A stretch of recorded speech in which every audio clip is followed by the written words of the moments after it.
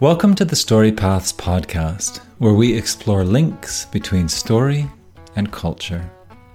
I'm Theodore Lowry, your host.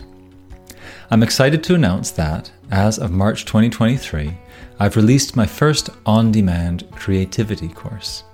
It's on Skillshare, nestled within a library of great creative courses, and if you're not already on there, I've got a link in the show notes where you can get a free month. My course is called Creative Writing, Brainstorming Story Ideas. In it, I guide you through finding ideas within your memories, working with them as symbols, and learning to deftly combine and recombine them into meaningful stories. There's a trailer for the course there in the show notes, along with the free link. Hope to see you in there. And so, we begin.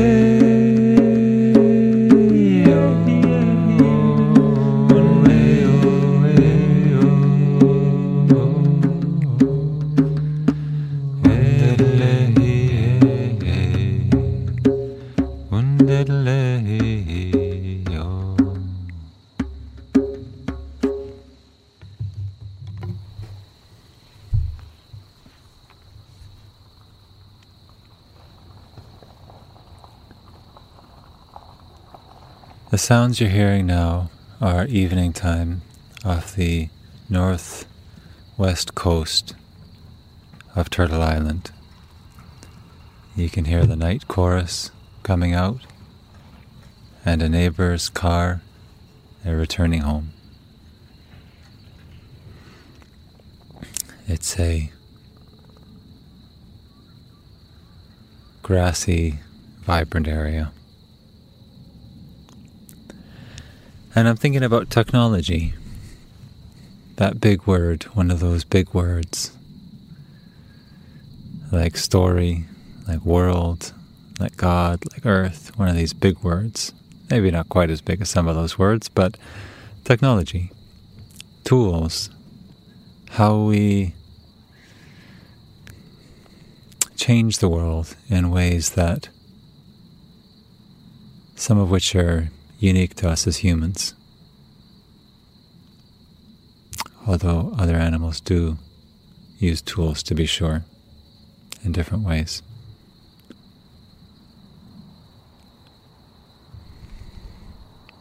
Technology is using a shell from the ocean to carve wood.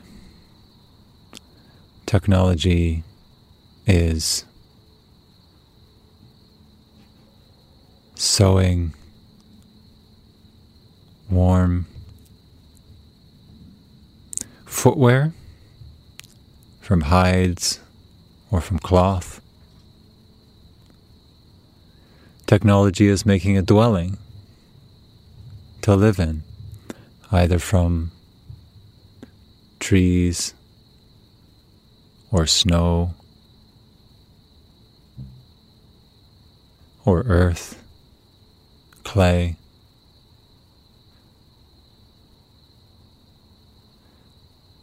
Technology is using tools to hollow out caves in sandstone, to go inside and cook with pots that, whether they're made of bark or of stainless steel, our technology. Now, in modern civilization,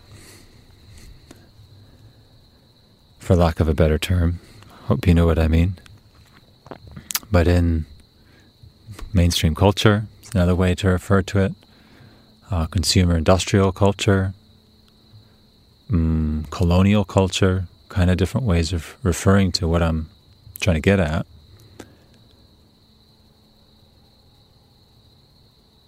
What I'm getting at. So in that worldview as a whole, there's a linear progress. The concept of linear progress. So anthropologist Wade Davis, he's made a good point that when the British came to Australia, met the Aboriginals there, it was a collision of linear time and cyclical time, worldviews. And this linear worldview is there in our concept of evolution, biological evolution. It's there in our concept of civilization, and it's certainly there in our concept of technology. Our meaning, maybe you have also been affected by this worldview, and you can choose whether you want to keep it or not.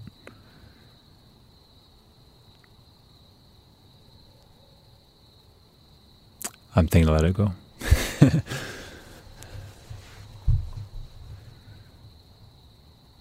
So there's this linear progress.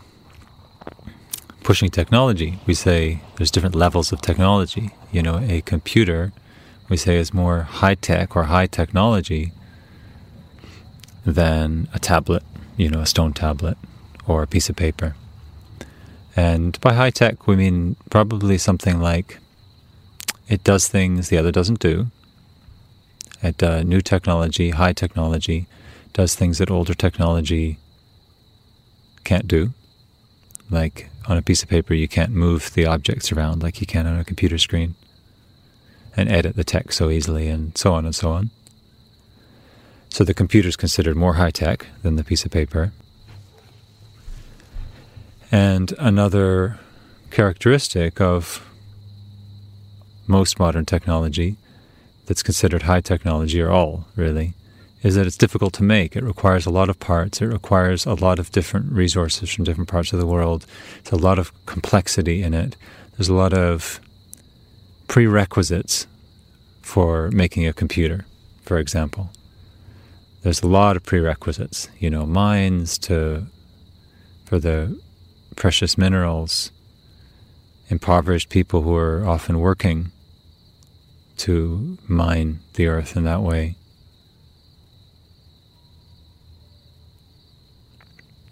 Which is heavy to consider, how much violence is exported technology, a lot of modern technology. So these are all prerequisites for that computer to exist and people to put it together, and the factories and the assembly lines and the shipping, and there's just so many things go into, for example, a laptop or a phone or any number of things. So it's considered high-tech. It's a lot of evolution required to get to the point where people can build it, and it does things that seem pretty amazing compared to what previous technology did. A chainsaw is pretty amazing when you have been cutting trees with a seashell or even with a handsaw. And then a big machine with multiple saws on it, that's more impressive. Or higher tech, more evolved, developed, has a higher capacity than just a chainsaw. Or even multiple chainsaws. So it gets, exponential in this way, and goes into war, and it goes into agriculture and so many different areas. So, one question is, one reflection, is there really high and low with technology? Is it like a pyramid of technology, or, a progression? And what if we consider some technology is higher or better, superior to other technology, then what kind of considerations might we use to determine that? So one determinant that I mentioned is that the technology, high technology, does things that previous technologies couldn't do. So that's one consideration. And there's various requirements for communication and transportation and so on that we ask our technology to do, that we want to be able to do, and so we make new technology to do those things. So that's a consideration. That's certainly been a very prominent consideration. Now, I would add another very weighty consideration and suggest that we put this on the table when we consider what technology to create. And this consideration I'm bringing forward is the ecological consideration. Ecology being not nature, but the world we live in, the actual world that we are part of, however isolated we may feel, or however society has cut us off from this regenerative, lively planet that we live not on, but with. We live with the world. We are in one sense part of the world. So, given that we're part of the world, given that we're living with the world, and that this isn't nature as if something different, but it's the world we're in, it's the world we're on, it's the world we're with, depending on how you look at it and say it. But this is the world. And the technology, whatever we build, comes from this world and returns to this world. So, if I make a home out of sticks, then it is there for some time, a home out of logs, something more substantial, and then eventually it'll return to the world. And if I make a home from stone, I also gather from the world and I make a home with stone, and then it remains for much longer and eventually returns to the earth, returns to the churning cycle of the world. And if I make a home out of stainless steel and glass and fiberglass, plastic, insulation, and so on, then that also comes from the world, but it's drawn from a lot of different places, and it remains for some time, and it also eventually returns to the world, into the great cycles and the churnings of the many layers of stone that make up the Earth's different strata beneath us and sometimes above us in mountains. So every technology we have, it comes from the Earth, returns to the Earth. Of course, the sun's involved as well, and other planets, but generally we're receiving from the Earth and returning to the Earth just like our own bodies. So given that this is the case when we're designing technology, let's consider how this technology is, how the ingredients are sourced, and what happens to the ingredients after our use is finished, after it's broken or we want to make it into something else. What happens? So we've had a very narrow view with technology of we want tools that fulfill our desires. But then this ecological consideration is that the tool should fit in with the world that the tool is in and that we're in. So, if we're taking the world as a whole, is it high tech to make something which damages the life support systems of the world and is like cutting the platform we stand on? And then when we use that and then we dispose of whatever that product is, and then it becomes again a problem in landfills or pollution or waterways. So is this high tech?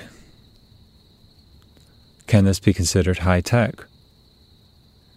Is a computer, which requires the resources and, doesn't recycle particularly well, or, with plastic in it and all of that, which has it has a cost to the world, cutting into the overall system's capacity to continue and support things like computers and humans. So that computer is cutting in, the car is cutting in, the airplane's cutting in, and using a lot.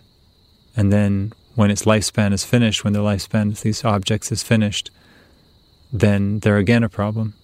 So can we consider that to be high tech? This is a question that I put out there for all of us, considering what technologies we may want to create.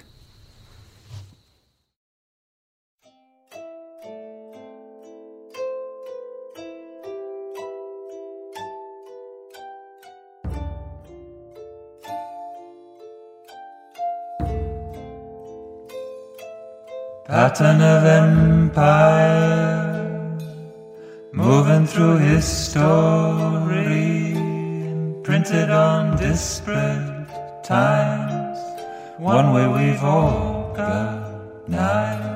We've also lived simpler ways, without so much control. Tribes and villages, peaceful goals.